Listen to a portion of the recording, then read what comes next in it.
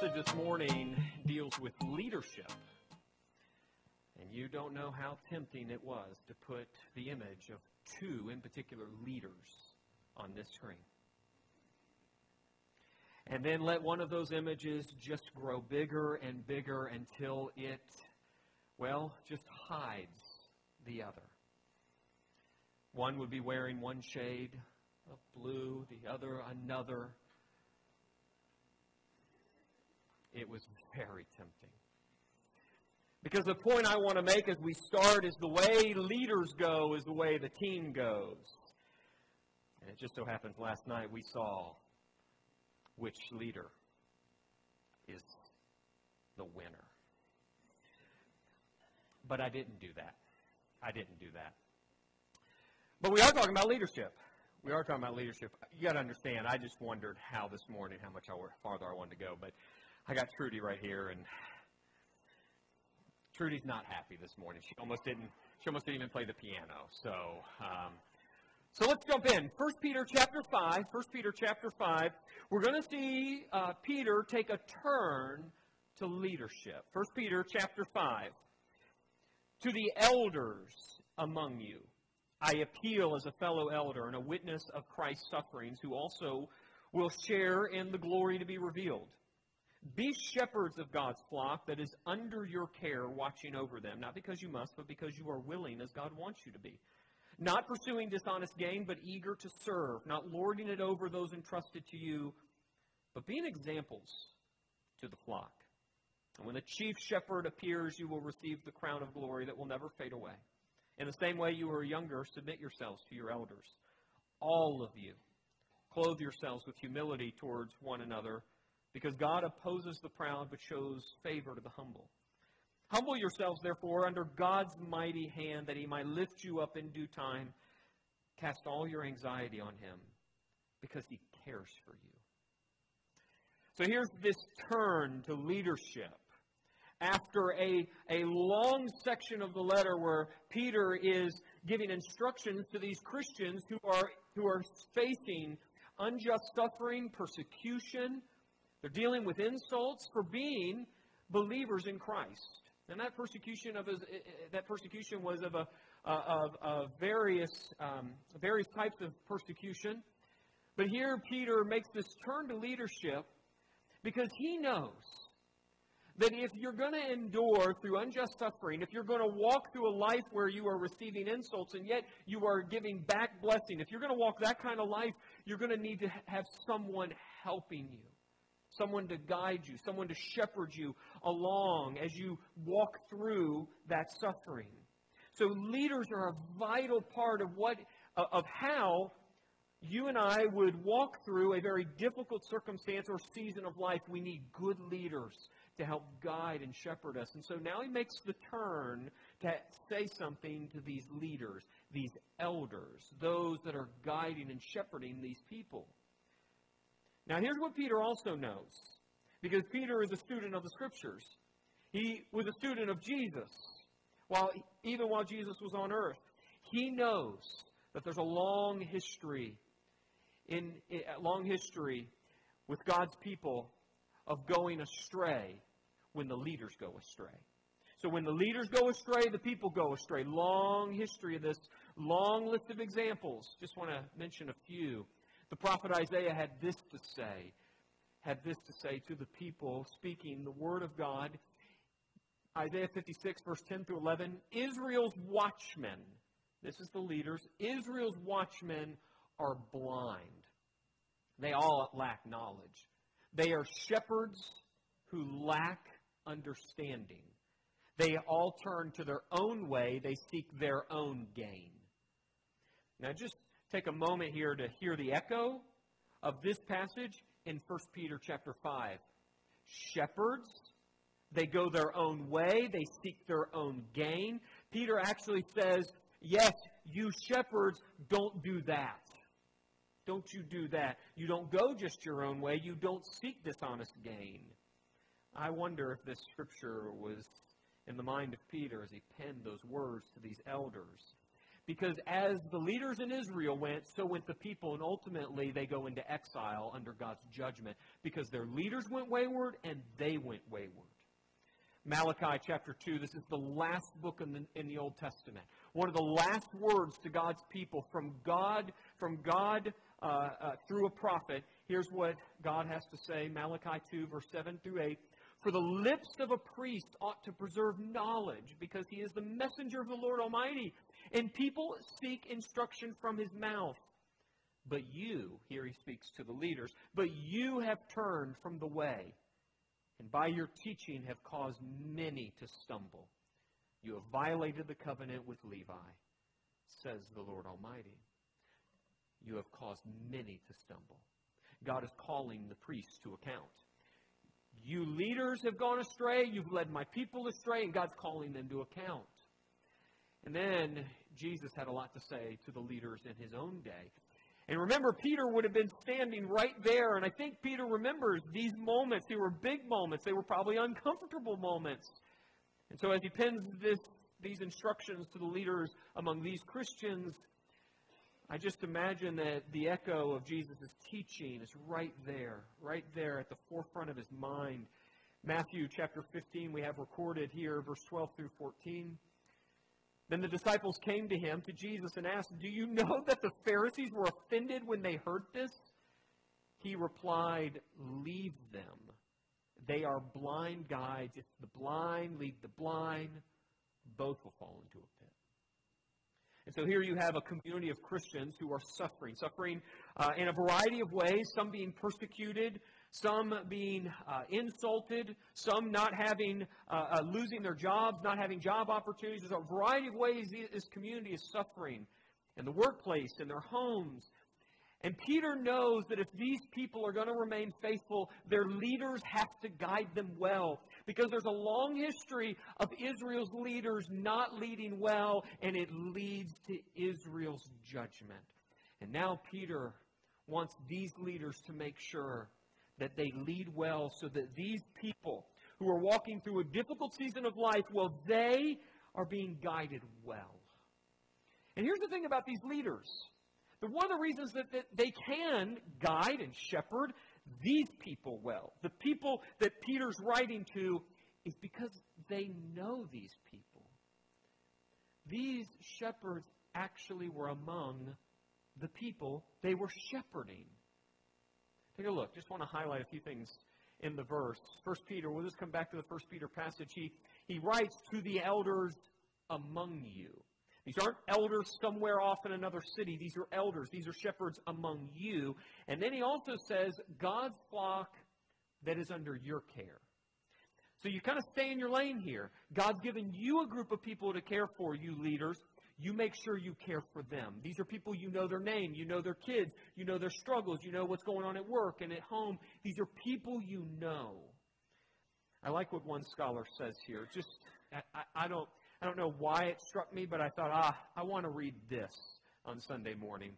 This one scholar says this: Peter explicitly charges elders to watch over that part of God's flock that is right in front of them, literally among you, as their charge. Good shepherds care for their flock, not for the whole world. The reason I like that is because in a world where we can be almost anywhere digitally, I've seen some church leaders care more about their social media presence than they do the people right in front of them. And I want to make sure as a church that we care for the people in our church family. And even those in our community, those that are right here. I understand there could be a lot of things going on in Raleigh, Greensboro, Chapel, whatever. And we could go there and people could like our posts. They could think we're something. But if we miss the people God has given us, we've missed it all. So here this is a call not to care for everybody else, but care for the people that God has given you right where you are. And so to our elders, you have a flock right here, and you make sure you care for that flock. That's what God has called us to. And here's the thing.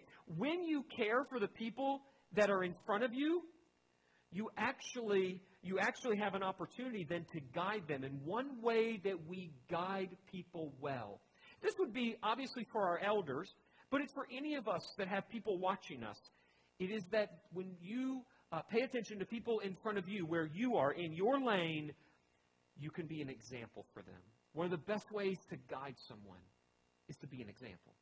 Interesting, that's exactly how Paul ends and kind of wraps up the exhortation here to the elders. Check out what he says, and we'll just highlight it here in the next part of the passage in verse 3. He says that you are to be an example to the flock. These are people that you know, and they know you, and therefore they're watching your life. That may be a scary thought, James. Yeah. George, yeah. FD and Terry, Larry. Scary thought. If Macon was here, I'd say Macon. They're watching you. They watch your life, and they imitate your life. And this is a key principle that is woven into the New Testament. Really, it's woven throughout the Scriptures, but it really is highlighted in the New Testament. The principle of imitation. One of the best ways to grow in faith is that you watch someone that is more advanced in the kingdom and you follow their way. And Peter talks a lot about this. The Apostle Paul talks a lot about this. Let me just pull up just a few passages that talk about imitation. I want you to see how important it is that the life you lead makes a big difference on how you are guiding and leading people. Paul says this in Philippians. He says, Philippians 3, we'll take verse 3:17 and we'll take 4:9. Paul says this, join together in following my example, brothers and sisters, and just as you have seen us as a model, keep your eyes on those who live as we do. This is one of the more scary verses for me in the New Testament. I'm not sure I want you watching me all the time. But this is the call for every leader. You watch so you can imitate. Chapter 4, verse 9, then, whatever you have learned or received or heard from me or seen in me, put into practice, and the God of peace will be with you. You watch me, and you do what I do. This is not a matter of do as I say, not as I do. This is a matter of as you do as I do. That's a high bar for leadership. And then he says this to these young pastors, 1 Timothy 4:12. Don't let anyone look down on you because you are young, but set an example. You set an example for believers in speech, in conduct, in love, in faith, and in purity. High bar. It's a really high bar. And then Titus 2. In everything, set them an example by doing what is good. In your teaching, show integrity and seriousness. In everything, set an example. Now, that's just like good leadership principle right there. Like you go off to some leadership institute and you'd be getting the same kind of teaching here. Leading by example is a very key part for any good leader, but particularly for people that are helping guide other believers in the way of faith, particularly in a time of suffering and struggle and persecution, in a time where one receives insults. We need someone to help show us how to walk through those seasons so that we can walk through it well. I'm just going to tell you, there are people in my life that I can pull them to mind right now. And there are some, I can think of Sherry. Now, I know this is not necessarily in the eldership category, but I remember when we were up in Indianapolis and I'd gotten to know Sherry and Jeff, and Sherry had brain cancer. And there was this one Saturday night. We had Saturday night services as well, Sunday morning. And Saturday night, I kind of just sit in the pew right in front of them, asking how she's doing. And she tells me, it's now inoperable. I'm stopping chemo. The Lord's will be done. And I looked at her in that moment and I said, Sherry, I'm taking you with me wherever I go, because if I ever get to the point where you are now, I want to do exactly what you just did. I want to be able to look at anyone in front of me and say, let God's will be done. This is not a woman who was cowering in fear. She wasn't bemoaning her situation. This is a woman who said, I know I'm dying, but I'm going to keep walking. And I'm like, I now had a picture of what I wanted to be like one day if I faced that. And man, I could just walk you through example after example. People that have lost children, people that have lost a small child, families that have gone through great tragedy, and yet when I've met them, They're still following Jesus. Let me just give you one more example. None of this was in my manuscript. There was this family, the May family, and I remember Ron, the husband, telling me about the day he held a 6-year-old in his arms and she passed away from cancer. I knew Ron and Julie as strong believers. I never knew this story. And he told it to me, and I thought, if I ever have to bury a child, I want to walk the way Ron has walked. He's now an elder at the church I was at in Indianapolis. And I thought, that's the kind of man that you want helping lead a church. A man that can hold his daughter dying of cancer, take her last breath, and a man who says, still, I give glory to God. That's the kind of person I want to be. And I'm telling you, I don't know, there's no way I have that kind of determination without looking at a Ron May. There's just no way. So praise God, now I have a man that I can go, I want that. And I could, again, we'll just keep walking down the line. I'm sure you have people in your life where you look at them and say, I want to be like that. We need examples. We need guides. So if you are walking through a difficult situation, you're saying, I can't do this. Good. You've come to the right truth. You can't do this. You need people to help you. You need guides walking you through very difficult situations. That's why we're the church. Okay. Now, one of the things that a good leader will always do is they're going to give the example of humility. They're going to show you what it looks like, how to walk through suffering, not thinking you're the center of the world. We need those examples. This is one of the reasons Peter's now going to harp on humility as such a key part of how to keep walking in the midst of suffering, why the leaders need to do it, and why the leaders show the people how to do it. Check out what he says next. He says, all of you clothe yourselves with humility. He's now going to take that principle from leaders. He's going to now push it down to everyone in the church. You clothe yourselves with humility. You have to realize you're not the center of the world. You have to realize you're not the most important thing in the world.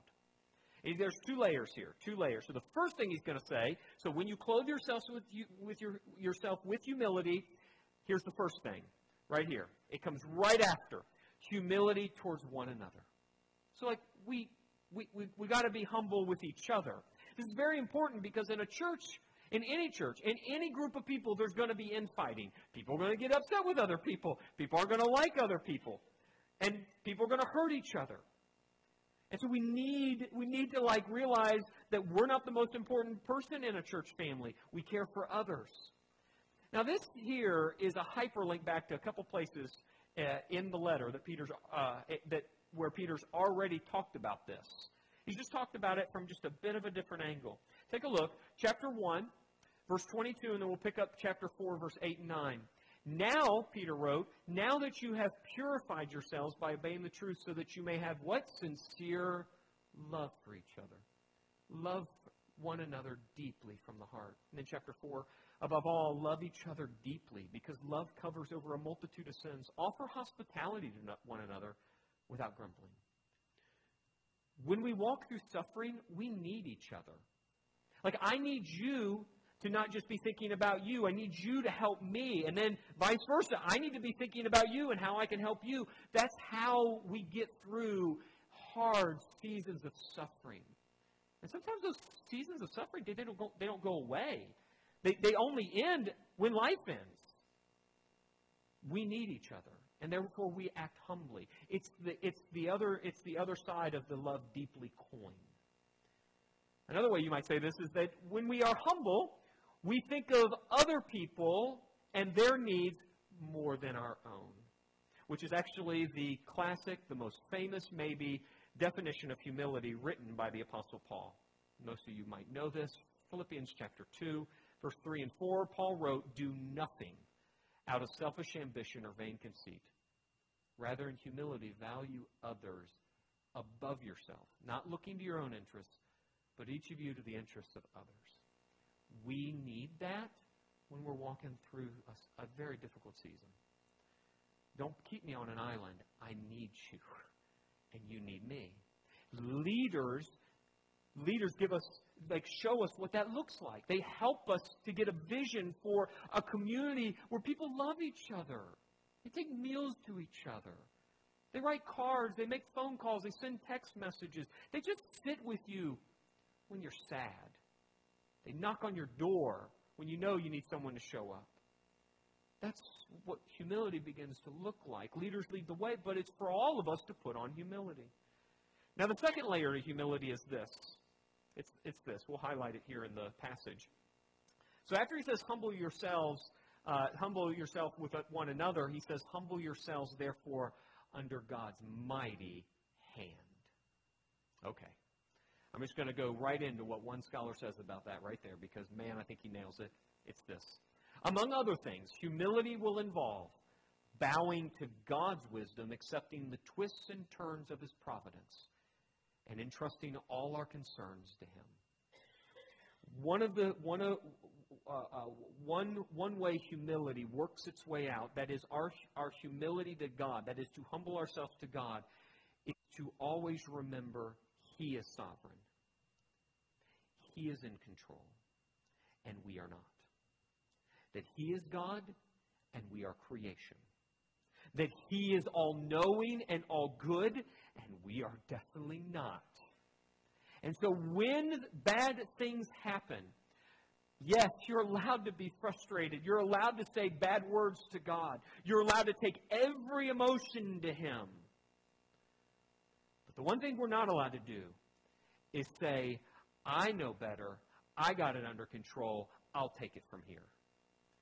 That's the place we are not allowed to go as believers. So we humble ourselves under God's providence, knowing that he is sovereign and good. And it's because he's good.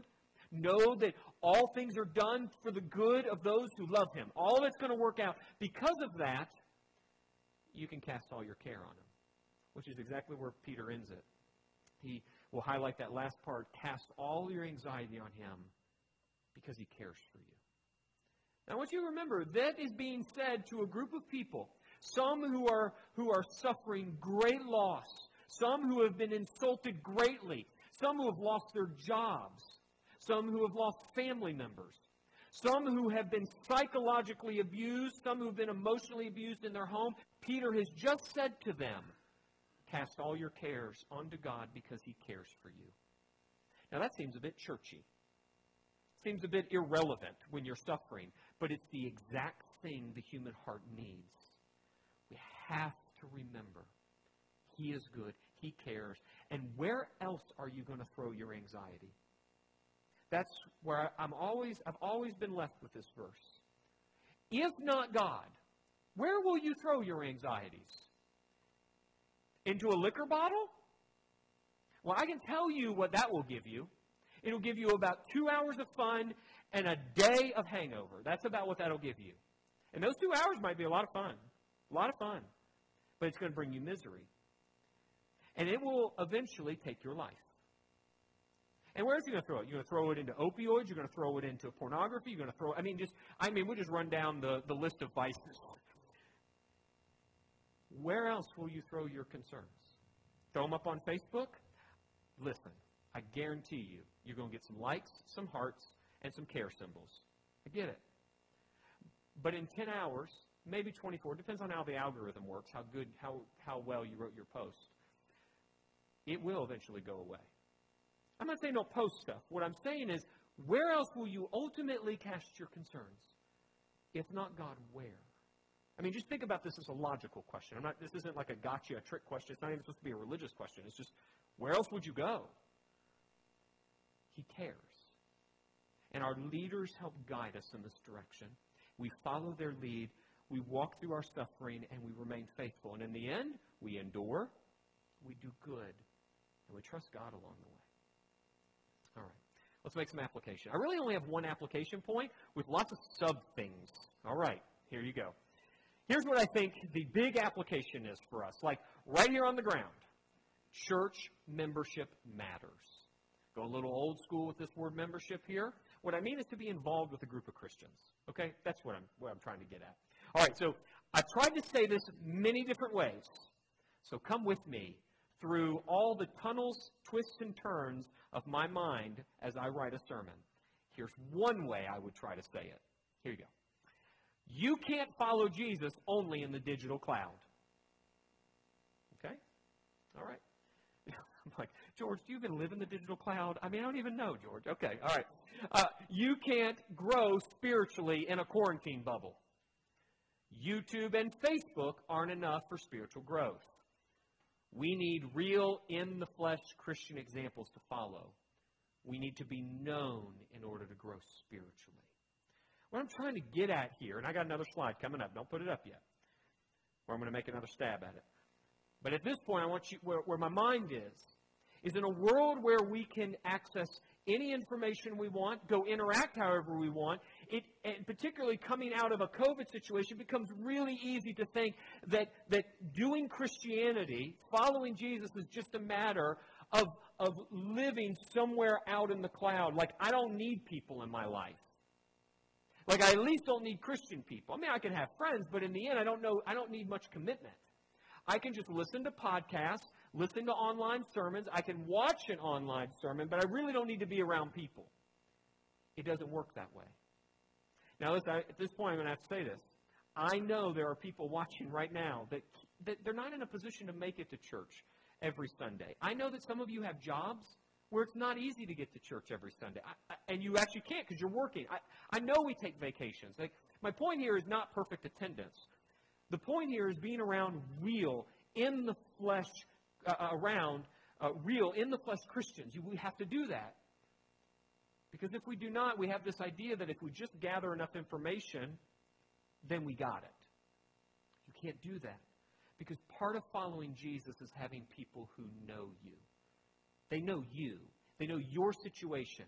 And it doesn't matter how many comments you throw up on a Facebook post or an Instagram post or how many TikToks you make. We're not going to get to know you. Not going to get to know you. So we have to be around real people who really know us. Like, you have to be able to watch your children who aren't behaving while you're preaching. You have to be able to see it in the flesh. You have to be able to, in the moment, have a punishment ready to go. Like, this afternoon, you have to be right there. And don't come to me and say, but they're good kids. You don't live with them. You don't live with them. I got you on that one. Yeah, it did. Okay. All right. Let me say it this way. Let's try it another way. Next slide. Here we go. What I'm trying to say is that being known is important. Having accountability is important. Being under spiritual authority is important. Following Jesus is not a Lone Ranger endeavor. It just isn't. I need someone keeping me accountable.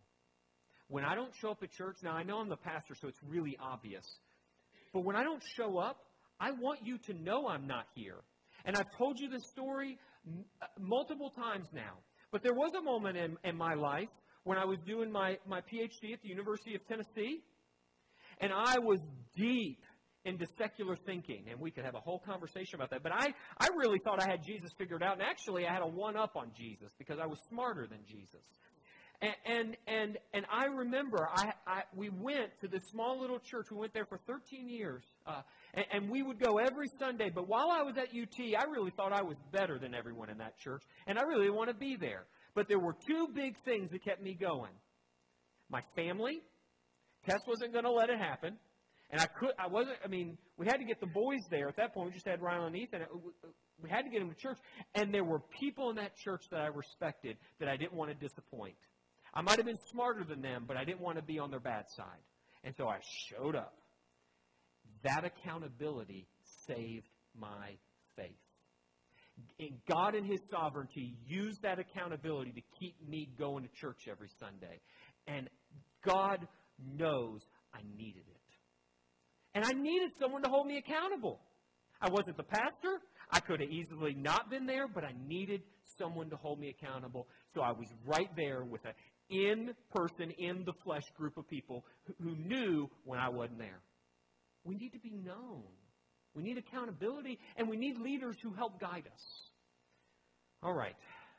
One more slide. One more slide before our next step. What about all the benefits? So I'm going to come from the value-added side now.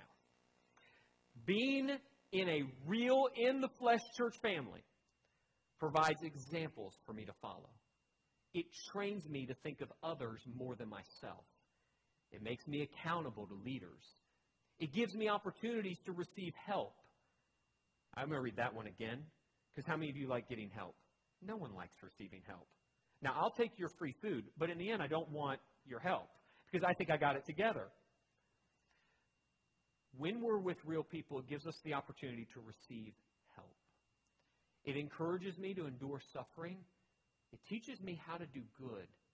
And it motivates me to trust God in all circumstances. We need each other. We need each other.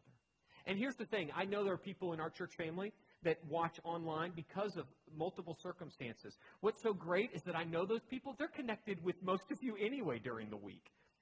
The point here is to be in connection. Again, not perfect attendance. All right. Let's go with the next step. Here's where I'm going with the next step. Something you and I can do this week. Do one thing that deepens your commitment to your church family. Now, I know your church family can actually be like the building you're in, but like in a small town, like sometimes like our church families, like it extends beyond like East 10th or like New Testament Christian or First Christian, which, by the way, we're having a multi-church worship service. I'll tell you about it at the end of service with those other churches. There's Valley and there's Victory. Like we have a larger group of Christians that we're a part of in our small town. The point here is make sure that this week you do something to go deeper. Like, that doesn't mean you got to show up every night this week so that you can have, like, perfect weekly attendance. We don't got anything going on tomorrow night. Don't come to church tomorrow night. The point is that maybe you send a text message to someone this week in our church family. Elders, maybe you connect with someone this week you haven't connected with in a while. Maybe you commit to come next week because you haven't been coming regularly. Maybe you're like, man, I haven't talked to some people in church that I really like to know how they're doing. Well, maybe you make the phone call this week. Whatever it is, just take another step in relationship with your Christian family. That's the goal here. Again, this isn't a matter of being legalistic. It's a matter of going deeper so that you are known and that you know people. Because we need each other. We need each other. Okay. I'm going to let the Holy Spirit now do whatever He wants with all of that. And let's pray. Father, thank you for your word. It challenges us. And thanks for all the leaders in each of our lives that has helped us. That have helped give us an example to follow, to be humble. To humble ourselves with each other, to humble ourselves to you. And whatever our care is, whatever care, I'm sure we're carrying a lot of anxiety for different reasons. We throw it onto you. And we know in the end you care for us. You will exalt us all to the glory of Christ. So we have that hope. We do pray for our leaders here at East 10th. We pray for all our shepherds across this town and all the churches. Would you strengthen them to be great leaders, great guides for their flocks, and help them how they need help. We pray that all in the name of Him who is the chief shepherd, Jesus the Christ. Amen.